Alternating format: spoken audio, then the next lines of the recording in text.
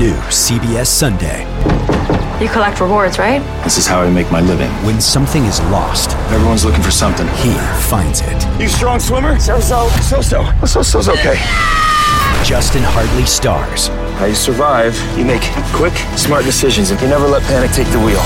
Sounds cool. It is cool, actually. Very cool. Tracker.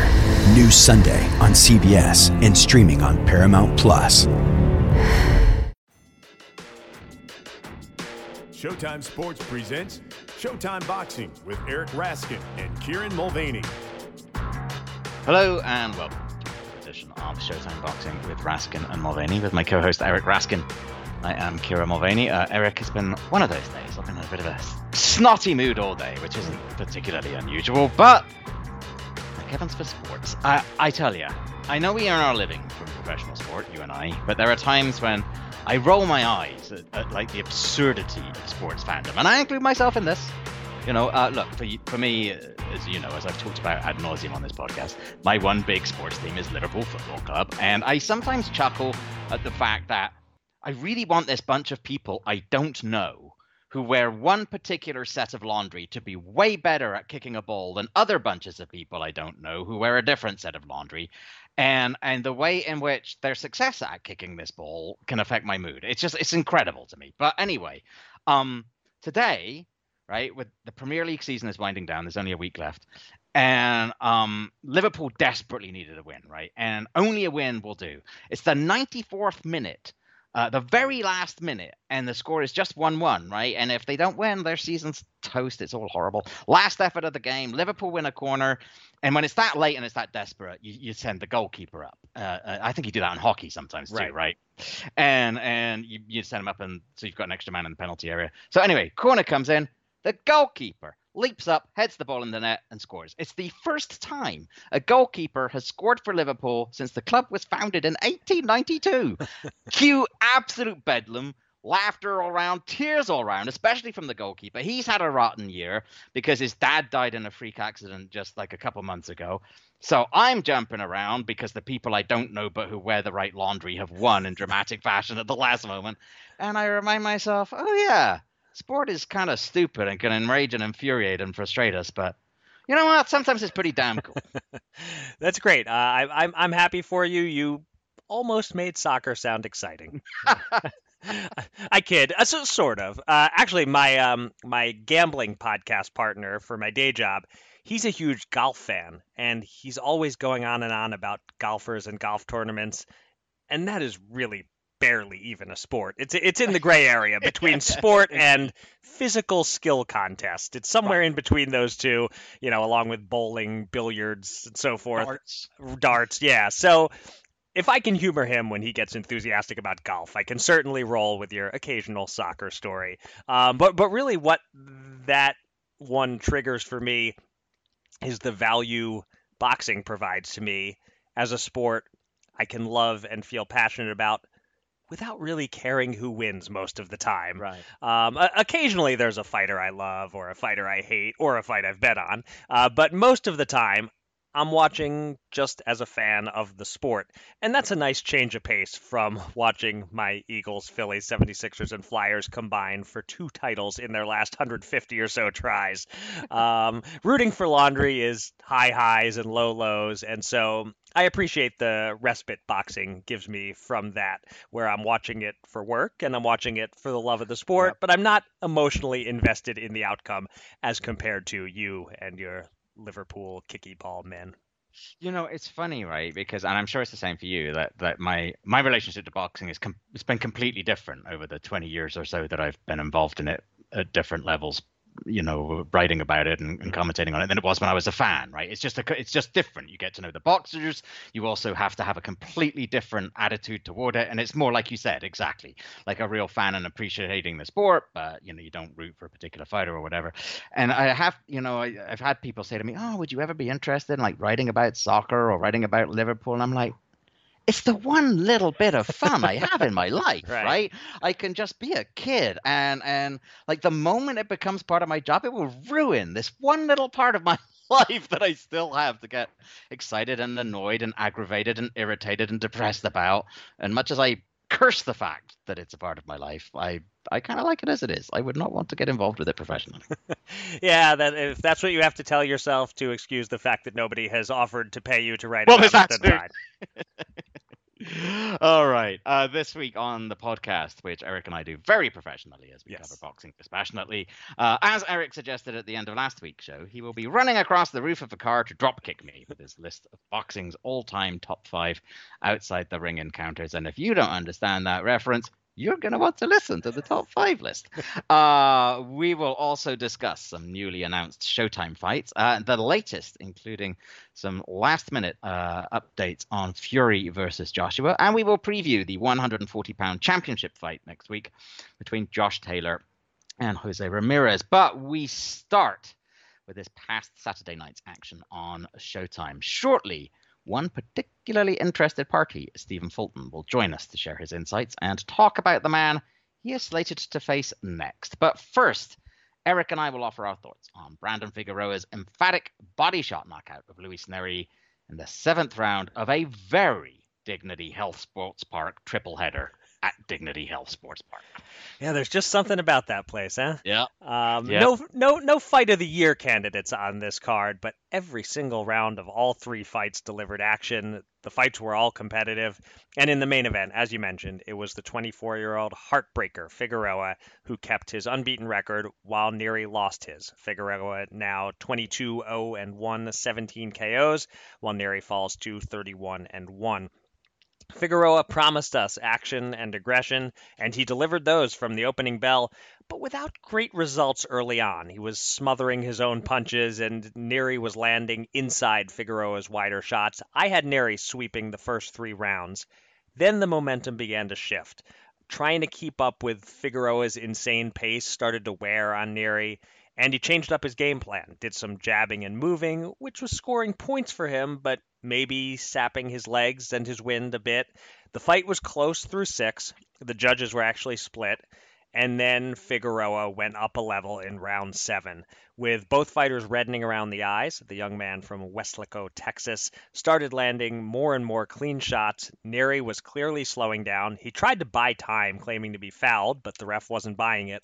And moments later, in an exchange, Figueroa buried a left hook around the bottom of the rib cage, and Nery went down, and at 2:18 of the round was counted out.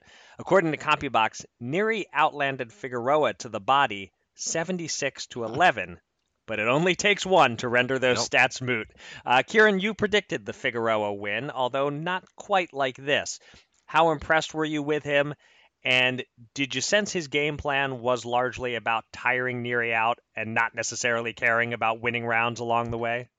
So there's plenty to be impressed with, and at the same time, as is often the case with Figueroa fights, also plenty to give you pause and think that, you know, at some point against the right opponent, he's going to come unstuck. And yeah, it's super easy after the fact to insist that your plan all along was for the fight to unfold exactly the way it did. But given what we know about Figueroa and what we've seen of him, I think it does make perfect sense that was indeed the plan all along. I was surprised that it worked as well as it did. As you alluded to, I did think, and as I said last week, I thought it would actually be very close, and that ultimately, you know, Figueroa's work rate would just carry the day with the judges. But in the event, as you said, you know, Nery was matching him at least in the early going in that regard. I was surprised at how early and swiftly that began to unravel for Nery. Like you, I had the Mexican winning the first 3 rounds. But then after Figueroa turned it up a notch in the 4th, like you said, you could tell it was having some effect, because that's when Nery just, you know, he was boxing and moving in the 5th as if he was already trying to catch, either trying to catch a second wind or just he wanted to keep Figueroa off him. And then, you know, Figueroa turned it up a gear again. Although I think perhaps by the end, it wasn't solely Figueroa moving up a gear as much as it was Nery sort of hitting the wall in the face of Figueroa's relentlessness, right? I guess, I don't know. I guess, you know, one of the things you touched on this already, the glass half empty assessment, if you're looking at Figueroa, is that yes, he's got this tremendous engine, and yes, he's tough as hell to fight, and yes, he grinds you down, and maybe he's silencing finally the narrative that a guy with his physique should be boxing from the outside rather than fighting in a phone booth. But he's not always maximizing his effectiveness in that aggressive style. It's fine to, bend low and dig in close, but there's no harm in jabbing your way in to do that. Because if you do that, it enables you to keep that little bit of space to get maximum leverage with his punches. And just as you talked about, there were times where Figueroa just kind of chunters forward without throwing, and suddenly he's on top of his opponent without any real room to move, and he doesn't have the space to work properly. He's smothering his own punches, but he's so close that he's giving opponents, especially opponents with shorter arms and faster hands, the opportunity to hit him. And I think part of his extra success at the end was whether it was because Nery was trying to get that little extra distance and get away from him. He had that little half space to work with, and that just seemed to allow his punches to land that much more cleanly on Nery. And so, those are the things I think that Stephen Fulton's going to be looking at very closely, especially somebody who, we've seen the way that he can sort of undo different opponents. He will be analyzing that if he hasn't been already, and thinking, those are the kind of things that I need to home in on. So yes, as always with Figueroa, there are flaws in the way he went about it, but he went about it. He did what he had to do, scored a very, very impressive victory, and he does have to be taken very seriously as a major player in what is a ridiculously packed division. Yeah. But before we talk about him and his future, I do want to touch base and get your thoughts on what all of this meant for Nery. Where did it go wrong for him on Saturday night? Like we said, it started so well. How did it turn? Why did it turn? There was some talk afterwards, and Stephen Fulton said this, that he was just not big enough to have major success at 122 pounds. Do you agree with that? And do you think he can bounce back from this? So I wouldn't think the move from 118 to 122 should be that big of a deal. It's not like he's short for a junior feather and has trouble reaching his opponents. He looks just fine at the weight. I guess his power, the effectiveness of his punches, is a bit diminished at 122. That's normal for power to reduce as you move up in weight. And he did struggle to make weight at 118 and often held a size advantage there. Certainly gone now. I don't know. I mean, he's only 26. Can't imagine he's in any way washed already. Right. I think this is one of those losses that you don't want to make sweeping generalizations about. You don't want to draw huge conclusions. It could just be what happened against this opponent on this night. And, hey, we want fighters to face challenging opponents. When they do that, they lose sometimes. If after every loss we play the what the hell is wrong with that loser, he must be washed game, how can we expect boxers to ever take risks? I think Figueroa's unrelenting pressure and pace just got to Nery, simple as that. It looked like a good style matchup for him for a few rounds, but beneath the surface, it was a bad style matchup for him all along. It just wasn't showing until about the fourth round. And I wonder if maybe Nery's previous fight caused him to fight the wrong fight here. He boxed too cautiously against Aaron Alameda. It was boring. He took criticism. So this one, he stood in there and traded and fought at Figueroa's pace. And maybe that was a mistake. Maybe if he had come out jabbing and moving, the fight plays out differently. I'm not sure, but maybe. So to me, this loss is partially about the style of the fight, maybe a little bit about Nery's punches not being as effective at 122. And I expect he will bounce back to some extent, but I also wouldn't be surprised if he's a guy who's going to lose more often than he wins when fighting elite opponents the next few years. He's in a really tough division, and there might just be 4 or 5 guys here who are better 122-pounders than Nery is. Yeah. So shifting back to Figueroa, we all know what's next for him. We knew the plan going in. Figueroa faces Stephen Fulton on September 11th. My first instinct is to say that Fulton versus Figueroa looks, on paper, a lot like Fulton versus Angelo Leo. Reasonable comparison? Or am I, the guy who picked Nery to stop Figueroa, underestimating Brandon again? On one level, that was the thought that came to my mind, that the similarity there with Angelo Leo for Stephen Fulton. But there are differences, right? So, I think Leo is more relentlessly focused on the body, whereas, as you mentioned, Figueroa is actually being outthrown and outlanded to the body. I guess there's the similarity in that both Leo and Figueroa have an assortment of forward gears, none of them lower than about fourth. and not much by way of neutral gears or reverse. But I think Leo, I don't know, he strikes me as a way, perhaps a slightly smarter fighter in terms of how he focuses his offense. Whereas I think Figueroa, just turns on the ignition and just goes and floors it and just goes for it. It feels as if Figueroa goes into his fight with a plan to just outwork and out hustle his opponent without necessarily having a plan B or C, but then maybe he's just never needed to go to a plan B or C. I think what's interesting is that I think because he is, his volume of punches I think is higher than Leo's is, and it's just is so relentless. It's interesting. Like, I wonder whether that will make it more difficult for Fulton to time him or pick his spots and counter. I'm really curious to see. We saw Fulton tear up that script once already. We didn't expect him to fight Angelo Leo the way that he fought him. And it'll be interesting to see if he does so again, and if he goes back to that same script, or if he has another one entirely. Does he look to counter punch a punch between Figueroa's punches? Some of those punches, he's not the fastest hand guy, Figueroa, and he can throw a bit wide. So is Fulton going to be really happy to try and punch between those punches off the counter, or does he decide that the best plan for him is to stop Figueroa coming at him fast by being the one to step forward and take it to him? I don't know. I think that might be more difficult against Figueroa than it was against Leo.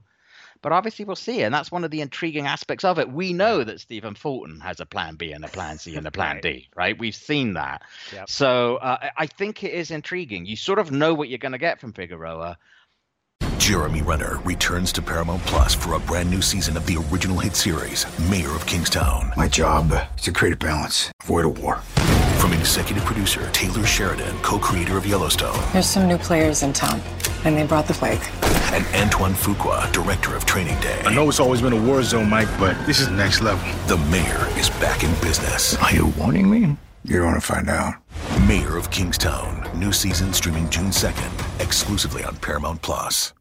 The chilling new original docuseries on Paramount Plus. Why did he kill his family? The answer lies across the ocean in a woman named Sylvie. She's a Can model. Where desire leads to deception. I ended up spending $12,000 and $15,000 a day. It was addictive. I can't get you out. And obsession leads to murder. Who did this to your family? You can't really maintain a fantasy forever. Control Alt Desire, now streaming on Paramount Plus. But it's not always the case that just because you know what's coming that you know how to deal with it. So I think that's going to be one of the intriguing things, is to see how Stephen Fulton responds to what Figueroa brings. Yeah. Saturday's co-feature took place in this same red-hot 122-pound division. It ended with the winner also calling out the Figueroa Neri winner, but he's going to have to wait his turn. Danny Roman and Ricardo Espinoza slugged it out for 10 rounds of bombs-away action. The underdog Espinoza had some success early, but Roman swept every round on the judges' cards from the fifth on, landing an array of uppercuts in particular. It's the year of the uppercut, or the 18 months of the uppercut right now. It's amazing. Bloodying Espinoza's nose around 8, and just his face just got bloodier from there. I was starting to think that my prediction of a cut stoppage in round 10 was remarkably on the money, but Espinoza did tough it out and last the distance. The judges favored Roman 97-93 and 98-92 twice. He is now 29-3-1, while Espinoza falls to 25-4. You predicted Roman by majority decision, so not quite as close as you expected it to be. What allowed him to separate himself from Espinoza in the second half of the fight? And, we talked about him before perhaps being a bit underestimated. Does he belong right in that mix with Figueroa and Fulton based on this performance? So answering the first question first, I think it was Roman's cleverness and versatility that separated him. Espinoza is good and tough as hell, but ultimately kind of one-dimensional. Roman can do more things. He can counter, and in the third round, he started to get the timing for his counters down. You mentioned the uppercuts. That's a punch I don't know if Espinoza has in his arsenal. And once Roman started landing those, fight was as good as over. He's a smoother puncher than Espinoza, and after about 4 rounds, Espinoza just ran out of new moves to show Roman, whereas Roman still had plenty of wrinkles to reveal. This is why they fight 10 and 12 rounds at the top level. In a 4-rounder or a 6-rounder, you won't be able to tell which of these two fighters is better. After 10, it's clear which fighter is superior. As for whether Roman is right to call out Figueroa, whether he belongs in that mix with Figueroa and Fulton, yeah, he's definitely in that mix. Would absolutely have a shot at beating those guys, but Fulton Figueroa is the fight I want to see. Yeah. I'm happy to have Roman wait. Maybe he gets a rematch with Akhmadaliev in the meantime. Maybe he fights Rais Halim, or maybe he plays it safe and faces a C-level guy and waits for his shot at the Fulton Figueroa winner. We'll see. His win over Espinoza didn't create some sort of mandate for Roman to cut the line and get the next crack, but it did help confirm that he belongs in that conversation. Yeah, agreed. So in our picks competition, you gained a point on me in the main event by having the right winner but not the right method of victory, and I gained a point on you in the Roman fight by saying decision while you predicted a stoppage. The opening bout was the one we agreed on, both predicting that Xavier Martinez would beat Juan Carlos Burgos by unanimous decision, and that's exactly what he did. So I maintain a 1-point lead. It's now 27-26. This was another outstanding action fight over 10 rounds. This was at a catch weight of 132 pounds. The veteran Burgos applying pressure from the outset, while Martinez was frequently landing the cleaner punches. And I thought showing good defense, picking off a lot of punches, which was the difference for me in giving Martinez a lot of close rounds. They capped off the 10th round with an exchange that reminded me a bit of those Morales-Barrera highlights. But in the end, I had Martinez winning comfortably on my scorecard, 98-92. All three judges had it 99-91 for Martinez, who is now 17-0. Each of those judges giving Burgos only the 4th round as he drops to 34-5-2. Some on Twitter had the fight closer, and the crowd booed the decision, presumably disliking how lopsided the scores were. What did you think of the scoring, Kieran? And would you say this was exactly what Martinez needed on the heels of his 2 knockdown scare versus Claudio Marrero last time out? I thought scoring was fine, maybe a tiny wide. I had it run 1 round closer than you at 97-93, but if 99-91 doesn't really give Burgos the benefit of any doubt, it's also hard to disagree with it. Some rounds were very close. And we've talked about this before, about how the rigidity of the 10-point must system isn't always totally reflective of the totality of the fight, right? Like, not all 99-91s are the same. I suspect that's why the crowd was booing, not necessarily because they felt Martinez didn't win, but because Burgos didn't get any credit that they felt he deserved for his effort. So as for what I thought about the performance, I don't feel that it was exactly what Martinez needed. On the one hand, yes, it was a clear win against a dangerous and experienced opponent. And it was, as the guys on commentary noted, another step, another part of the learning process, as was the comeback win against Marrero. But taking a step back and looking at it, I mean, the one thing that you said when you asked me last week, what did I want to see from Xavier Martinez? I said I wanted a drama-free fight from him. Like, I wanted him to, to show that he could just control a fight very calmly. I don't think it was that. I feel that, he's starting to get himself drawn into brawls that are perhaps a little bit more grueling than they need to be now. And I think that even when you wind up a clear winner from a fight like that, like he did, and I agree with your assessment of it, brawls, these kind of brawls can take that little bit out of you. And it's a bit early in his career to be doing that, I think, as often as he's starting to do that. So, again, a good win, another step toward true contendership. But if you look at this in totality, I don't know that he's separating himself from his opponents to quite the extent that he was a few fights ago. And fair enough, right? You'd expect that as the quality of opposition improves. Right. And yes, I recognize also this was probably the best way for him to fight this particular fight. He probably assumed Burgos would try to box him. That's how Burgos has generally gone into fights. He can generally, as we talked about last week, can be a bit dull. It was probably a surprise to him that Burgos decided to make it a fight. And then when he did, Martinez probably thought, oh, well, he's going to fight my fight. And I'm beating him at it, so we'll keep doing it. All fine. So I'm not criticizing his plan or the way that he fought. I guess it's just that if this is the way it's going to be for him going forward, then maybe his career is going to be that bit shorter and maybe a little bit shy of the peaks that I had assumed a while back. He might not turn out to be quite the blue chipper I had thought he might be, but I think he's showing plenty to suggest that he'll get a chance to at least fight for a world title. He could very well win a world title. One thing he is doing, I think, is making a strong case for himself as a great action fighter, almost a must-see fighter, who's going to get TV dates easily. He's certainly somebody I'm going to encourage people to watch, and he's certainly somebody that I will want to watch every time he fights. He's absolutely a favorite of mine to watch. I'm just a little bit less convinced than I was about necessarily the heights and longevity of the career that he might have ahead of him. Yeah, he and Brandon Figueroa both sort of fit that description, that you don't know exactly how far they'll go and exactly how high the heights they'll reach will be, but they're establishing themselves as really consistently entertaining fighters, great action fighters. They might turn out to be both great action fighters and just plain great fighters, period. We don't know that yet, but the great action fighter part seems pretty well locked in for both of these guys.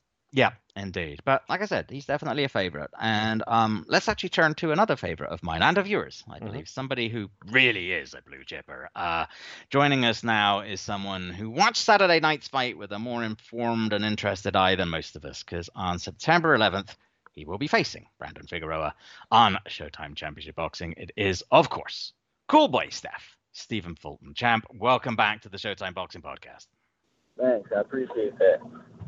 So Stephen, you correctly picked the winner on Saturday night, although it sounded like you expected a close decision in Figueroa's favor, not the definitive knockout that we saw. Did anything that you saw from Brandon Figueroa surprise you at all? No, it didn't surprise me because I know he has the power, but it also didn't surprise me because as I was watching the fight, I seen that Luis Nery didn't even have his legs underneath himself. So I feel like while I was watching the fight, me and my coach made the adjustments on the call and said, we think he was going to stop him. So at what point in the fight was that? Like, because it seemed to me around round 4, 5, 6, he started coming on more. Yeah, like round 4 on out. And so the power that he ultimately showed, that one punch body shot knockout, that didn't surprise you by the time it happened. No, that didn't surprise me at all. Okay. So, I mean, obviously Figueroa, as we saw again on Saturday, he's got a lot of strength, but he doesn't seem to be super interested in defense. When you're sitting ringside watching these two guys both get hit a lot, how much are you licking your lips a little bit, knowing that you're getting the winner and you're facing whoever wins? You're facing a guy who doesn't like defense. A lot. A lot. I'm a very accurate puncher. Yeah, and watching that at all, did that make you feel, I mean, obviously you've studied both guys before, but watching it, did it make you feel even more a little bit like confident about what might happen in September? For sure. As I was watching, it just confirmed that, I'm really the best. Mm-hmm. Yeah, and you will get a chance to prove that before too long here. And Figueroa, Kieran was just talking about the questionable defense that he showed, but offensively, he applies a ton of pressure, and it did the trick in wearing Nery down. He reminds me in certain ways of the guy that you just beat, Angelo Leo. Do you think that's a reasonable comparison? Like, in what ways would you say Figueroa and Leo are the same, and in what ways are they different? They're the same as in pressure, but different between their punch output and punch selection, and the way Brandon throws his off of the angles. So is one? Would you say Brandon is maybe a little trickier than Leo of the two? In his own ways. Okay. Okay. Are you playing it a little close to the vest? Like you don't want to say too much about what you think of Brandon in case he hears what you say? Oh no, that's no problem at all. I'm always down to make any adjustments that is needed. Okay. All right. Yeah, talking about that issue, we saw, against Angelo Leo, and we talked to you about it, how you kind of like, you called an audible really once you got in the ring as to how you fought him, and watching Figueroa, he loves to just come forward and apply a ton of pressure at a fast pace. Is one of the keys for you to try and stop him from doing that, or if necessary, are you quite happy to go in and let him do that, and you'll just find another way to beat him? I mean, if he want to fight that way, we can fight that way. But I have to fight the way I want to fight first, and then I will want to fight the way that type of style. Do you feel you've got like the more variation, that you can go to a plan A and plan B and plan C more than he can? Sure, for sure. Yes, that shows in my fight style. That shows from my last fight and the fight before that I have. That's right there. It was two different styles. Right there alone, we only seen one style from him. So we know the date for that fight between you and Brandon. We know it'll be on September 11th on Showtime. We don't know the site yet. I'm a Philly guy like you. It's been a long time since we've had a big fight in Philly. Do you think there's any chance that fight might be coming here to the Philly area, or are you expecting it to be in California or Texas, somewhere like that? I would like it for it to be in Philadelphia. If not, we can open up at the Barclays Center. There you go. That's a good idea. So still on the East Coast. It'll be a lot of fans coming out to open up because the Barclays Center will be back open. So it'll be a lot of fans. The first boxing show back at the Barclays. That'd be a hell of a lot of fans. Everybody in New York wants to come out. Yeah. That's a good call. I think that's a perfectly reasonable compromise. If we can't do it in Philly, Barclays will work. The co-feature was also in your division. Danny Roman winning a war over Ricardo Espinoza, and he called out the Figueroa Neri winner afterward, but he'll have to wait. But what do you think of Danny Roman, and is he potentially in your future after you fight Figueroa? Not far as of right now that I know of. I believe I want MJ, and if I can't get there, I'll probably have to get either him or Nick Collins. Okay. Oh, okay. I believe he's number one for the WBC, and Nick Collins is number one for my WBO. So after I fight and win against Figueroa, I have two mandatory fights, right?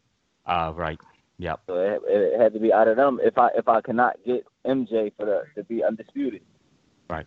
All right. So we've asked you a lot about Figueroa and about boxing and 122 pounders and all that. I'm curious on a different subject. How did you like doing live TV on Saturday, sitting at the desk across from Brian Custer? Were there any nerves when you're live on the air, or were you feeling instantly relaxed in that setting? I was relaxed. I was more so cold, but I was relaxed. I felt relaxed. I felt uptight at first, and then I just loosened up.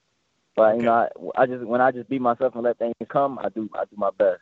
Okay. Did you start having visions in your head of a post boxing career when you're there on set talking into the microphone? For sure. Okay. For sure. I mean, it's self-explanatory the way I talk and present myself. Yeah. I talk very well and a lot better than a lot of other boxers out there.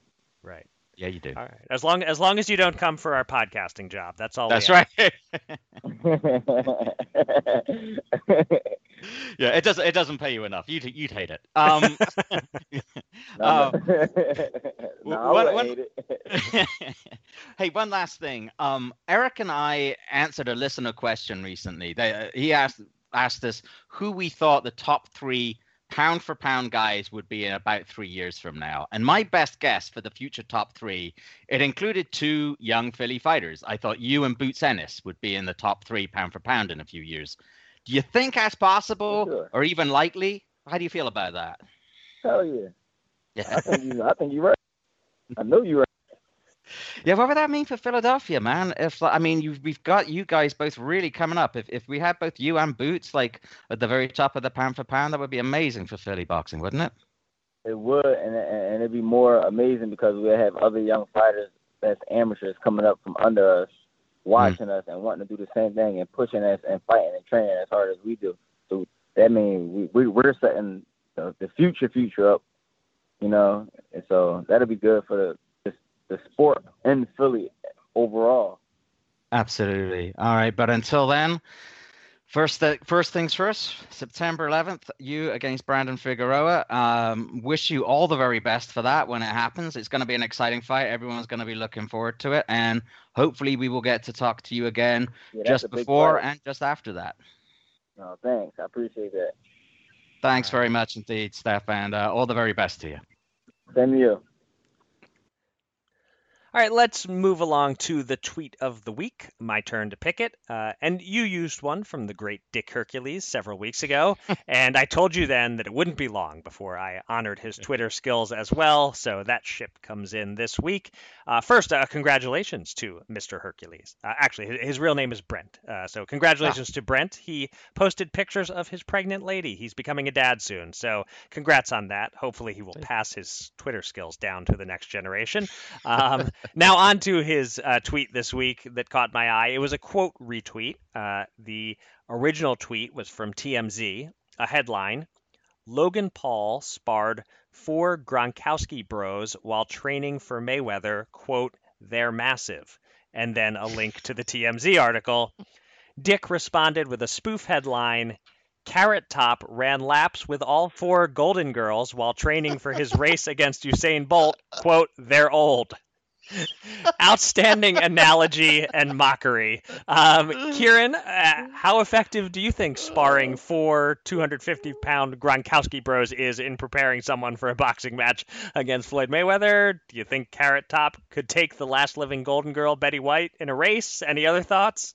I think it is marginally more effective than racing Betty White or the Ghost of Estelle Getty would be, but only marginally. Only marginally, yeah. Like if he's really doing that, I mean, it was interesting to catch the Showtime footage of the Gotcha Hat Gate, right? During the broadcast, and to catch Logan Paul walking away like, oh man, we got to get really serious about this stuff. Like they really, you almost wonder as if it just.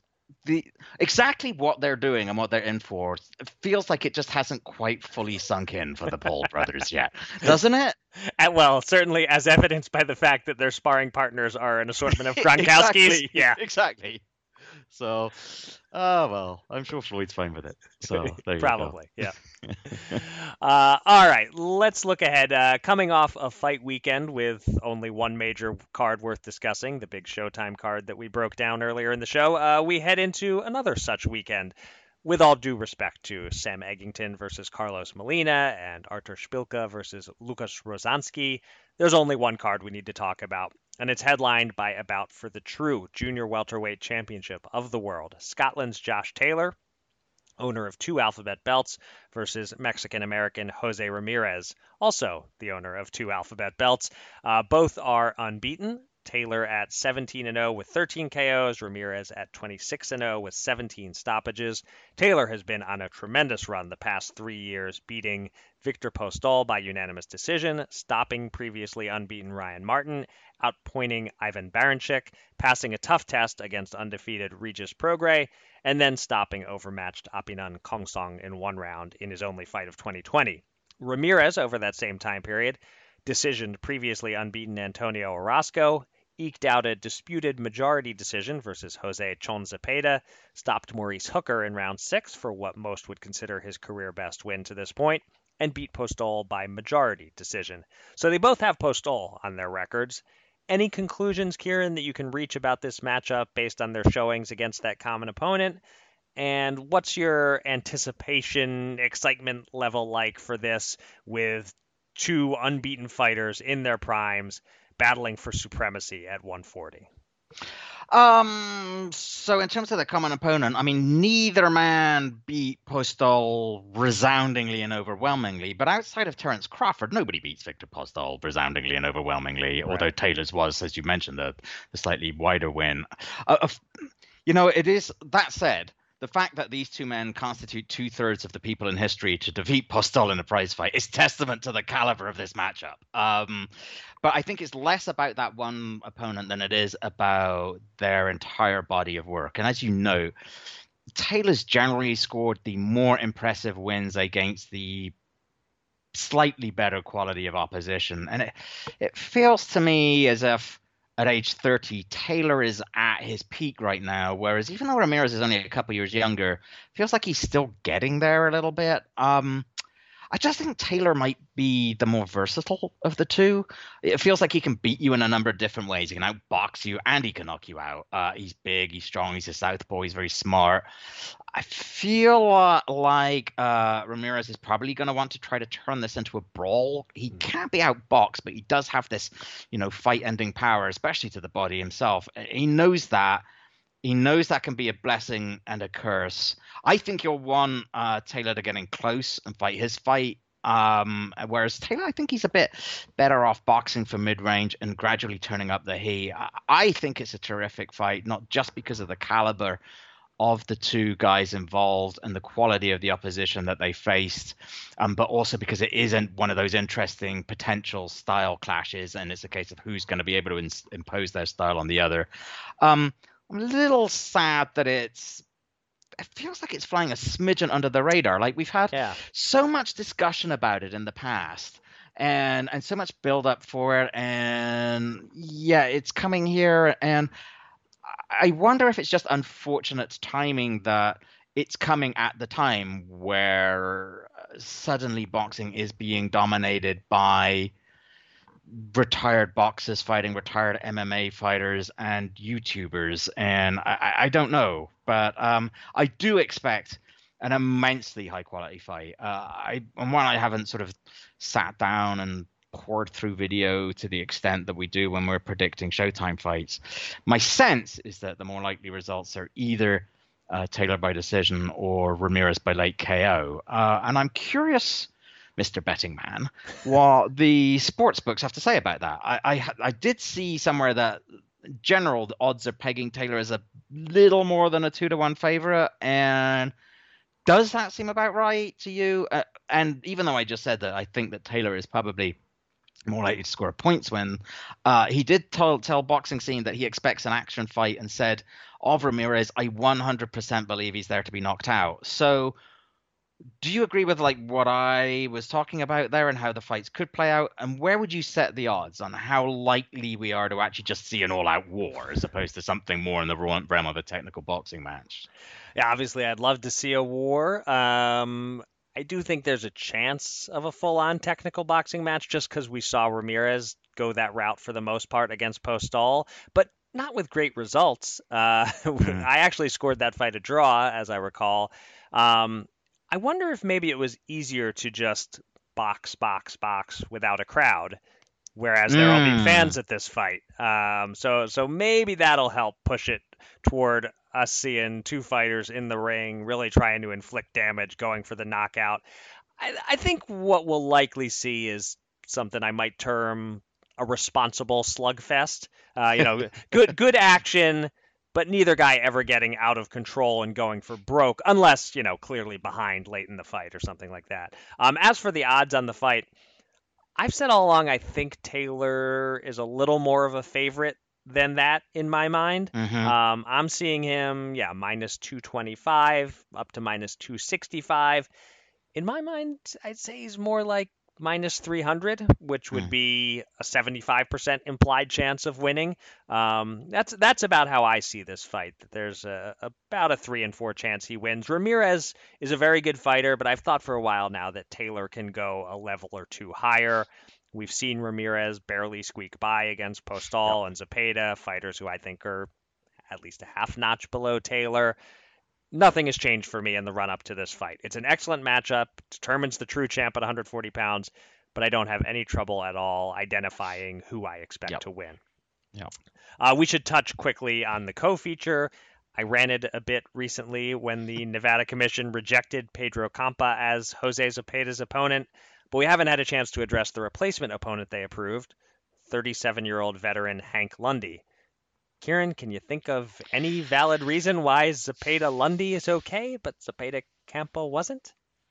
No, actually. All right, moving on. I don't understand it. I mean, granted, Campa doesn't have much of a record, but, if Top Rank had tried to put him in with Jose Ramirez, then sure, okay, there's a reason to be, put the brakes on that. But, Zepeda's coming off that monster brawl with Baranchik, and like you said already, he's a very good fighter, but he's not necessarily at that level. And unless I'm mistaken, I think that Campa was actually scheduled to, and considered good enough to go up against Adrian Bronner until he had to pull out of that fight.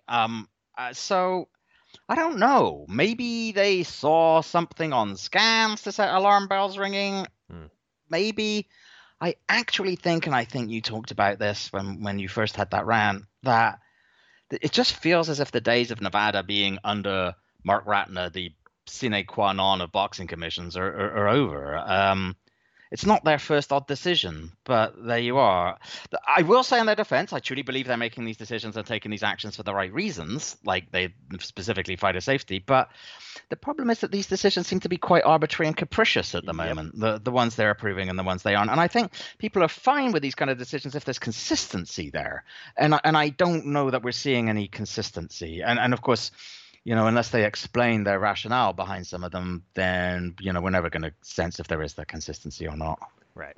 All right. Time for the news. And there's no doubt what the biggest news of the week is. It broke on Sunday afternoon, shortly before we were going to start recording this podcast. Tyson Fury shared a video on social media saying the Anthony Joshua fight is done. It's going to be on August 14th in Saudi Arabia. And he declared, this is going to be the biggest sporting event ever to grace the planet Earth. So we've heard from Joshua's side through Eddie Hearn saying the fight was just about done. And now we have it from the other side, despite Bob Arum casting doubt. If Fury says it's on, that probably means it's on, although the papers are not signed yet, and that might take another week, according to Dan Rafael. But it sure seems like it's happening. This is massive news. It is also news about which there probably isn't much to analyze, since we've already talked plenty about the build-up to getting this heavyweight championship fight done. So, Kieran, anything to add at this point? Maybe a reaction to Fury calling it the biggest sporting event in human history? I'm very happy that it appears it's at least very close to being done. I don't know that there's much more to add. It is by a country mile and then some the biggest fight to be made in boxing today, which is why we've been following its progress so intently. One can forgive Tyson Fury for hyperbole, but it's not even close to the greatest sporting event in history, of course. It isn't even the greatest heavyweight fight in history. We just celebrated the 50th anniversary of that one. But you know what? Here's hoping it can match the drama and historical significance of, say, the Rumble in the Jungle and the Thriller in Manila. And what it already has in common with those, of course, is it completes the triumvirate of modern heavyweight title fights staged by murderous, despotic regimes. After Mabute Sese Seko and Ferdinand Marcos, now Mohammed bin Salman can take his place in odious sports washing. Look, by August, Wembley Stadium should, under present trajectories, and even with concerns in the UK over this new Indian variant of COVID, it should be available to seat, if not a full house, then a very large number of fans. And for this event to be absolutely as big as, or even close to as big as Fury says it is, it should be in front of British fans. Mm-hmm. It's two British fighters. The two best heavyweights in the world are from the United Kingdom. It is absurd that this fight is not in the United Kingdom, and it's offensive that the place where it is going to be is Saudi Arabia. But I talk about this ad nauseum and nobody listens to me. So, and as the saying goes, money doesn't just talk, it screams. Yeah. So, I kind of tuned you out for a second there, but I think what I'm gathering is I'll see you in Saudi Arabia on August 14th. Meet you there. Exactly. I can't wait. Okay. It's easy for me to get there from my summer home in Dubai. So there you go. Right. All right. The news co-main comes from the Home Network as Showtime continues to fill out its already loaded summer schedule. It's announcing the venue and undercard fights for the June 19th telecast. All we knew prior to this week was that the headline bout, Jamal Charlo versus Juan Macias Montiel. But this week it was announced that the card will take place at the Toyota Center in Charlo's hometown of Houston, and two undercard fights were added, a crossroads clash between rising lightweight prospect / contender Isoc Pitbull Cruz and blood and guts ex-champ Francisco Vargas, and the return of a man we've talked about quite a bit already on this podcast, Angelo Leo, following his defeat at the hands of this week's guest Stephen Fulton. He takes on Aaron Alameda in a battle of once beaten 122-pounders. Obviously, we're going to analyze these fights in depth about a month from now, but what's your initial reaction? Well, as we discussed with Steven Espinoza, Charlo Montiel is the most criticized fight on the schedule, and rightfully so. This undercard goes a long way toward making up for that. I like both of these fights. I do have concerns, as anyone should, about Bandito Vargas maybe not having it anymore, suffering a fate against Cruz similar to what Diego Magdaleno did not long ago, or maybe not going out quite that quickly, but lasting a few rounds and getting busted up, because when was the last time his skin held up in a tough fight? So that's a concern. I think he's a great step up for Cruz if he has something left. If so, I love this as an action fight between the young up-and-comer and the old veteran looking to make one last run. It's hard to know if that will materialize. And then Leo Alameda, both coming off their first loss, keeping the spotlight on 122 pounds. That's perfect. Let one of these guys reinsert himself into the title picture while the other takes a step back. I like this card, and I'm hopeful that an enthusiastic homecoming crowd in Houston will create a buzz to make Charlo's showcase fight feel like an event, since we all agree it's not an A-plus fight, so you need the right atmosphere to leave you entertained after what looks on paper to be probably a one-man show of sorts here. Right. A few things to discuss on the news undercard. We have some fights moving around. Teofimo Lopez versus George Kambosos on Triller pay-per-view moves off June 5th to June 19th. And Evander Holyfield versus Kevin McBride is no longer on that card. That's said to be landing in August. I know, sad. And Oscar De La Hoya's return, I'll get another awe from you here, I suspect, once said to be happening on July 3rd, has reportedly been backed up to September. Two more quick items. Billy Joe Saunders underwent surgery in Dallas to repair multiple fractures of his orbital bone around his right eye following his loss to Canelo Alvarez. And British bantamweight Jamie McDonnell has announced his retirement at age 35, almost 2 years after his last fight. If indeed he stays retired, McDonnell finishes with a record of 30 wins, 3 losses, 1 draw, 13 KOs, 8 successful alphabet title defenses at 118 pounds before Naoya Inoue stopped him in the first round in 2018. Kieran, anything you'd like to weigh in on among these items? Hats off, first of all, to Jamie McDonnell, who had a very nice career. Like you said, he held a title belt for some time, made a number of defenses. He was, I think, also British and Commonwealth and European champ. 2 of his 3 losses came early in his career. His 3rd was to an all-time great, and he went 10 years between defeats 2 and 3. So a very good career, and congratulations to him on getting out. All the best to him. I'm not sure how Steven Espinoza and the rest of the team at Showtime feel now about Mayweather Paul going on Sunday, June 6th instead of Saturday, June 5th, now that Saturday, June 5th is available. But then this particular card has such a unique and specific pool, it may not make any difference. And, talking about all those different Triller dates, it seems that the Triller guys have a new number 1 public enemy, and it's Dana White, who went on an absolutely foul-mouthed rant about them recently. Did you see that? No, I missed this. Yeah. Saying, they keep calling me because they want my fighters, and then it being Dana White, every other word began with F, and it was just, what the hell? Why do I have to answer their calls?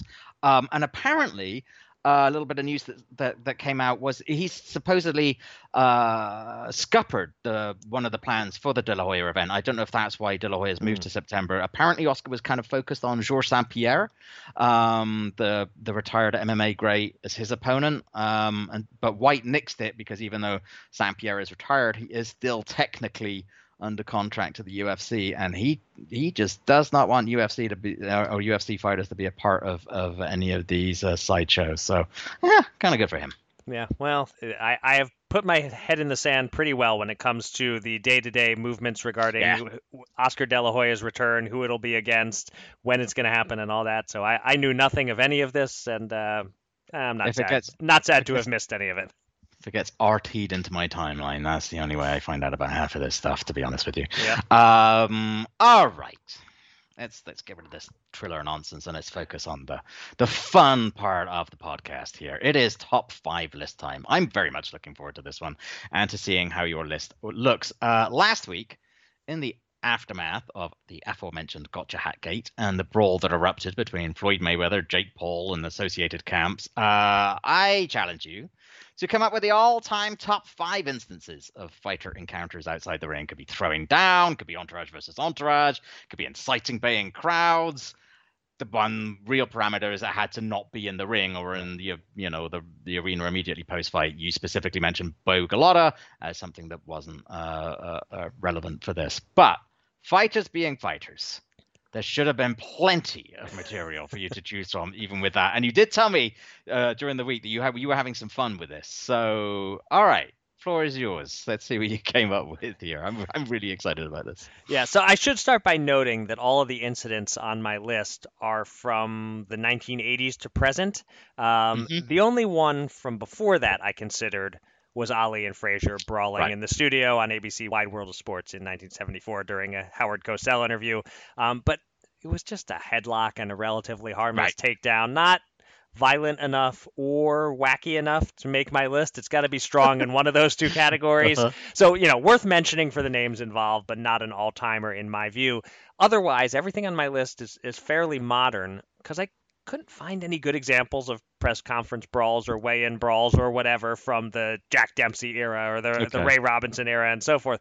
Maybe some happened and they just aren't on film. Maybe I did a poor job researching and you'll let me know at the end something I missed.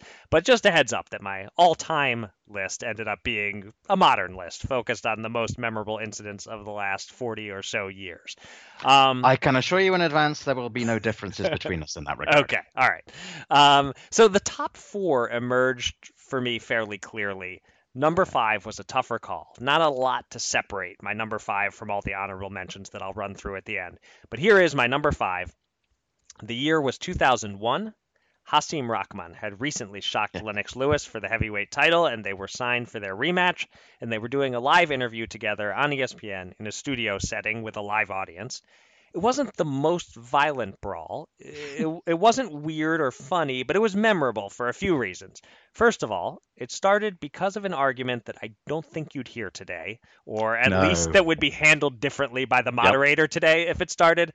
Lennox taking offense to Rahman suggesting he's gay, and Rahman clarifying, I didn't say you were gay, I said what you did going to the court to enforce the rematch was gay.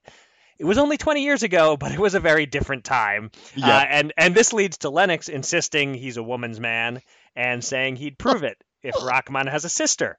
A bit out of character for Lennox, who undoubtedly did let Rahman get under his skin. And then Rock got upset about his family being brought into it. And they stood up and started wrestling. It was no better than the Ali Frazier studio action at first until the second wave of shoving sent them through a flimsy studio table. And Rahman definitely outmuscled Lennox there. And I felt at the time it reinforced Rahman's mental edge over Lennox and helped lead me to pick him in the rematch, which was very wrong. Anyway, seeing the heavyweight champ and former champ brawling with real emotion live on ESPN, it's clearly outside the top 4 for me. But I just found it very entertaining, if a little un-PC by today's standards. So I'm edging it into that number 5 spot. Yeah, and I will say that also, I don't know how, we'll see how your list is, but mine also, not only are a lot of those, or all the fights like from the mid-80s onwards with these things, but an awful lot of them were in and around 2001, 2002. There was something in the water around this time. I'm not quite sure what happened there. But yes, no, exactly. And of course, it looked all the more impressive because Rock was wearing this like cut-off shirt and showing off these giant biceps. And Lennox always said he was never the kind of guy who would like get into a bar fight or get into much of a brawl. He just happened to be very good at boxing, and he was sort of felt like he was half interested in all of this. And yeah, but yeah, like you said, there was plenty of talk about Rock showed that he's got the strength there. He put him through the table. And I do remember Teddy Atlas oddly being the voice of reason and saying, well, it doesn't actually matter because they're not going to wrestle. And so it proved. But yes, no, it's kind of a classic. Not least because, and I've completely forgotten who the ESPN moderator was, but he just kind of basically just stood there going, guys, Guys. Right. Guys. He didn't quite know what to do, and he definitely didn't want to physically step in between them. Right. And like the Ali Frazier thing that you mentioned, the mistake or not mistake that they made was putting the two together, not having the moderator in between. And maybe that was intentional, right? Maybe that was because, let's see what happens. But yes, there you go. All right. At number 4, I have probably the most real full-on fight caught on video between two boxers outside the ring. The year was 1994. Herbie Hyde was getting set to fight Michael Bent. And at a pre-fight press event, they were both dressed to the nines, Hyde in a checkered suit, Bent in a suit with a bow tie. They were on a rooftop setting. The ground was wet. They're staring each other down, and before you know it, punches are being thrown. Real punches. Nice suits are getting ripped to shreds. Both guys are getting wet, rolling around in puddles. Afterward, Hyde showed off a split lip to the camera and called Bent a nut a few times.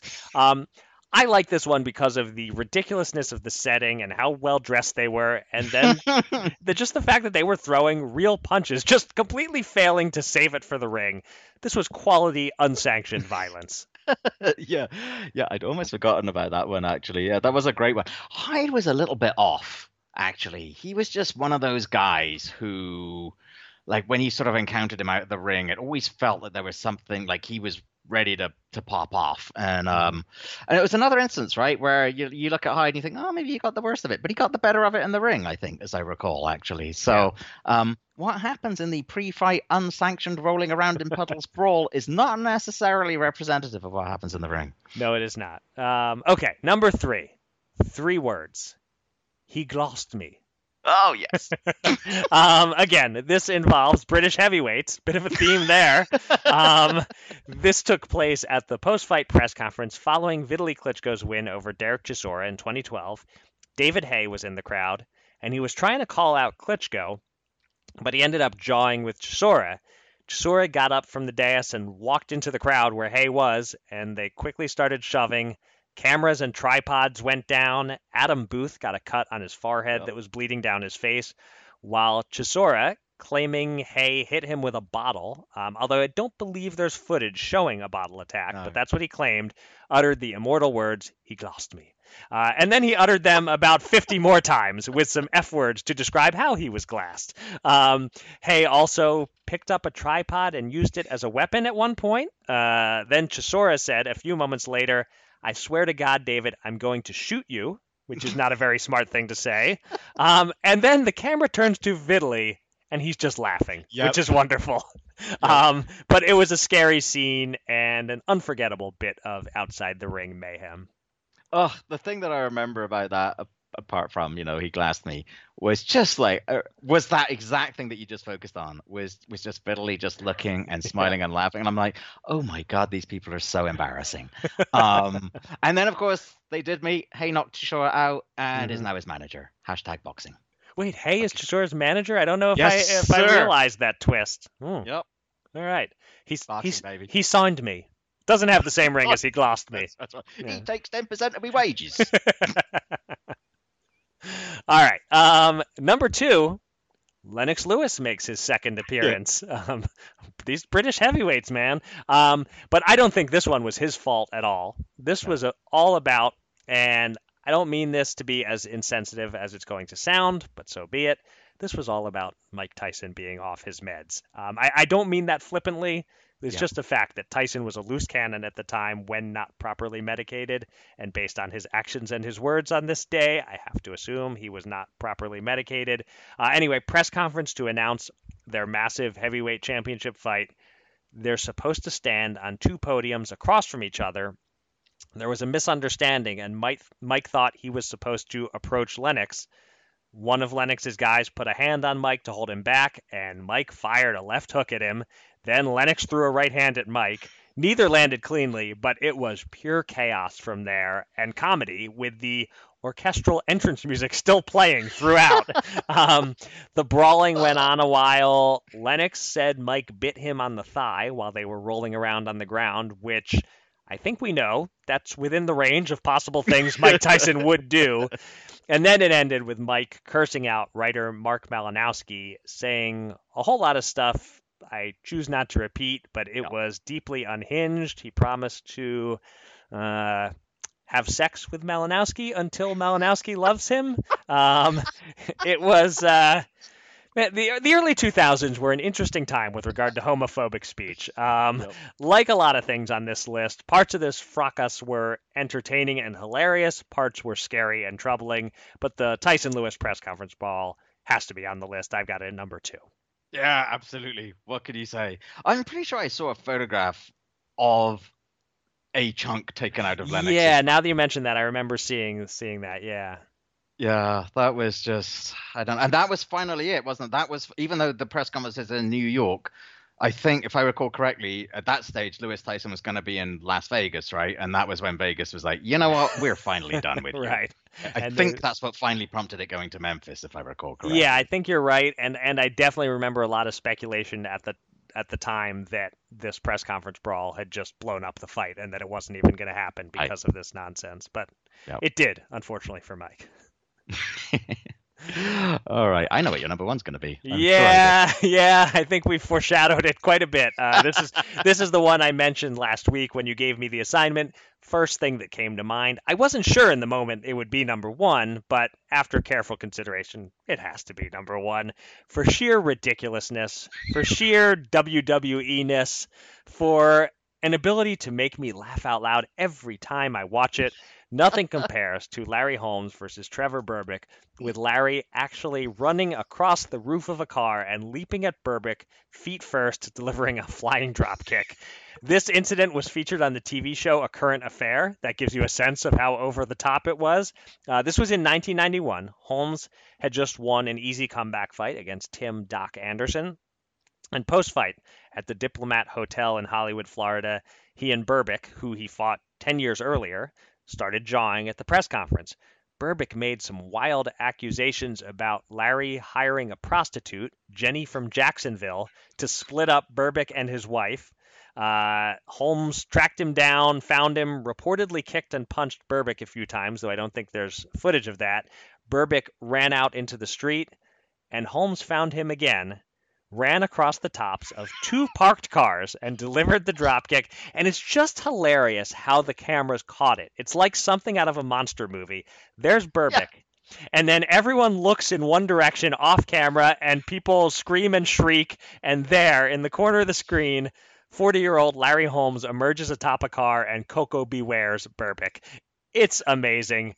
If it hadn't been caught on film, I wouldn't believe it. Quite possibly the most hilarious act of violence in boxing history. I don't even know if I would put the qualifier on there, to be perfectly honest. Take out the possibly, definitely the most hilarious. Okay. I think so. And it just stands the test of time. 30 years later. It's just gold. Yep. It's like some of those viral video clips that we see on Twitter now that like you watch it once and you laugh and you watch it and then it replays immediately. It's a quick clip and you laugh again, and 6-7 viewings in, it's still making you laugh out loud. That's this. When Larry emerges running across the car, you can't not laugh. And I swear there's like a fraction of a second beforehand where Berbick just gets these bug eyes. Yes. As he just, right? He just sees what the hell's about to happen. It's just, it's gold. Yep, Gold. It is. Okay, some quick honorable mentions. Not quite a confrontation between fighters, but rather one between one fighter and an angry mob. Bernard Hopkins fleeing for his life in Puerto Rico after throwing down the flag while facing off with Felix Trinidad. Marco Antonio Barrera sucker punching Eric Morales at a presser. One of the cleanest punches ever landed at a press conference setting. Amir Khan splashing a drink on Phil LoGreco was kind of fun. Oh, I forgot about that one. Yeah, it was a good one. Derek Chisora again throwing a table toward Dillian White at a presser. Yeah. Might have made the top 5, but it didn't really escalate from there. He threw the table and then it didn't go any further. And the famous Mike Tyson Mitch Blood Green brawl, which might have made the list if there were footage of it. And again, I assume I missed something pre-1980s. Maybe one of our listeners will let us know if indeed there was something from a prior time. But those are the ones I was considering. Anything I left off there? Only a couple of other ones. Riddick Bowe, Larry Donald. Oh, right. Yeah. At the press conference before their scheduled December 1994 bout, Donald was taunting Bo, and Bo and his people, man, they were nasty. And you could tell that Donald was standing there with his hands behind his back, and that didn't stop Riddick. He cracked him with a sucker punch. And then I hadn't actually fully appreciated this till much later, that afterwards at the post-fight press conference, Donald had a lawyer who tried to serve Bo with papers at the post-fight presser for like assault or something. And Bo just got up and ran away or something, so he couldn't be served. I thought that was kind of a bitch move by Larry Donald, but there you go. Little surprised he didn't mention this. I guess it wasn't much of a brawl, but given that you did an oral history on this, the Fernando Vargas Oscar de la Hoya, one of their press conferences, did get into enough of a match that Ricardo Jimenez, who is the top-ranked publicist, ended up breaking his leg. Yeah, that's true. As he got pushed off. It was a little bit like Barrera Morales, but a poor man's version in terms of what happened between the two of them, because Barrera Morales was just a better, cleaner punch landed. But that could have been mentioned. Yeah, and then the only other one that I remember, and I've forgotten the year actually, and there's no reason for you to have known this, because it was a very British fight in like the mid 1980s. I think it was best an eliminator for the British middleweight title between two guys called Mark Kayla and Errol Christie, who not only brawled once, they brawled twice at two separate events, almost hide bent like rolling on the ground. And to the extent that they almost canceled the fight because there was a big racial element. Kayla was white, Christie was black, and concerns were raised in Her Majesty's Parliament about the whole thing. But no, those are the ones that came to mind. The great thing about, I came across the Tyson Green one, and I agree with you that if it were on video, it'd be a different matter. But I did find Tyson talking about it on his podcast.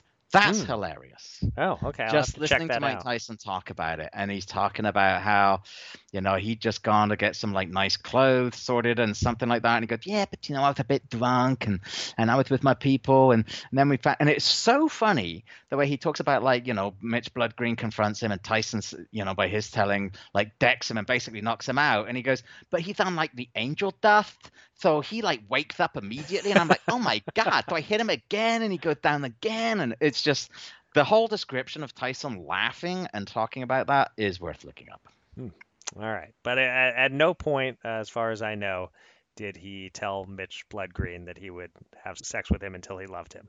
So I don't know that he didn't. Right. As far as I know. I wish there were footage. Right. There's probably a lot of stuff that went on there that would make the footage fun to watch. And someone who's good at editing videos and stuff, create the video of the Tyson Green brawl and then insert Larry Holmes running across a car and drop kicking them both. That's what I want to see on Twitter by tomorrow morning. Exactly. Dick Hercules, we're looking at you. Yes. Get to work. Oh my God, that segment was even better than I thought it was going to be. It was fun. Excellent assignment. Oh my God. Well done. There you go. All right. That will do it for this week's episode of Showtime Boxing with Raskin and Mulvaney. Thanks again to our guest, Stephen Fulton. We will be back next week with our post-fight thoughts on Taylor Ramirez, and we will have an in-depth breakdown of the May 29th Showtime card, headlined by Nonito Donaire against Nordine Oubaali. One day we've got to get Nonito on the show, and we've got to clear up that pronunciation of his name. Until then, thank you for listening. Be safe, be kind, and be well.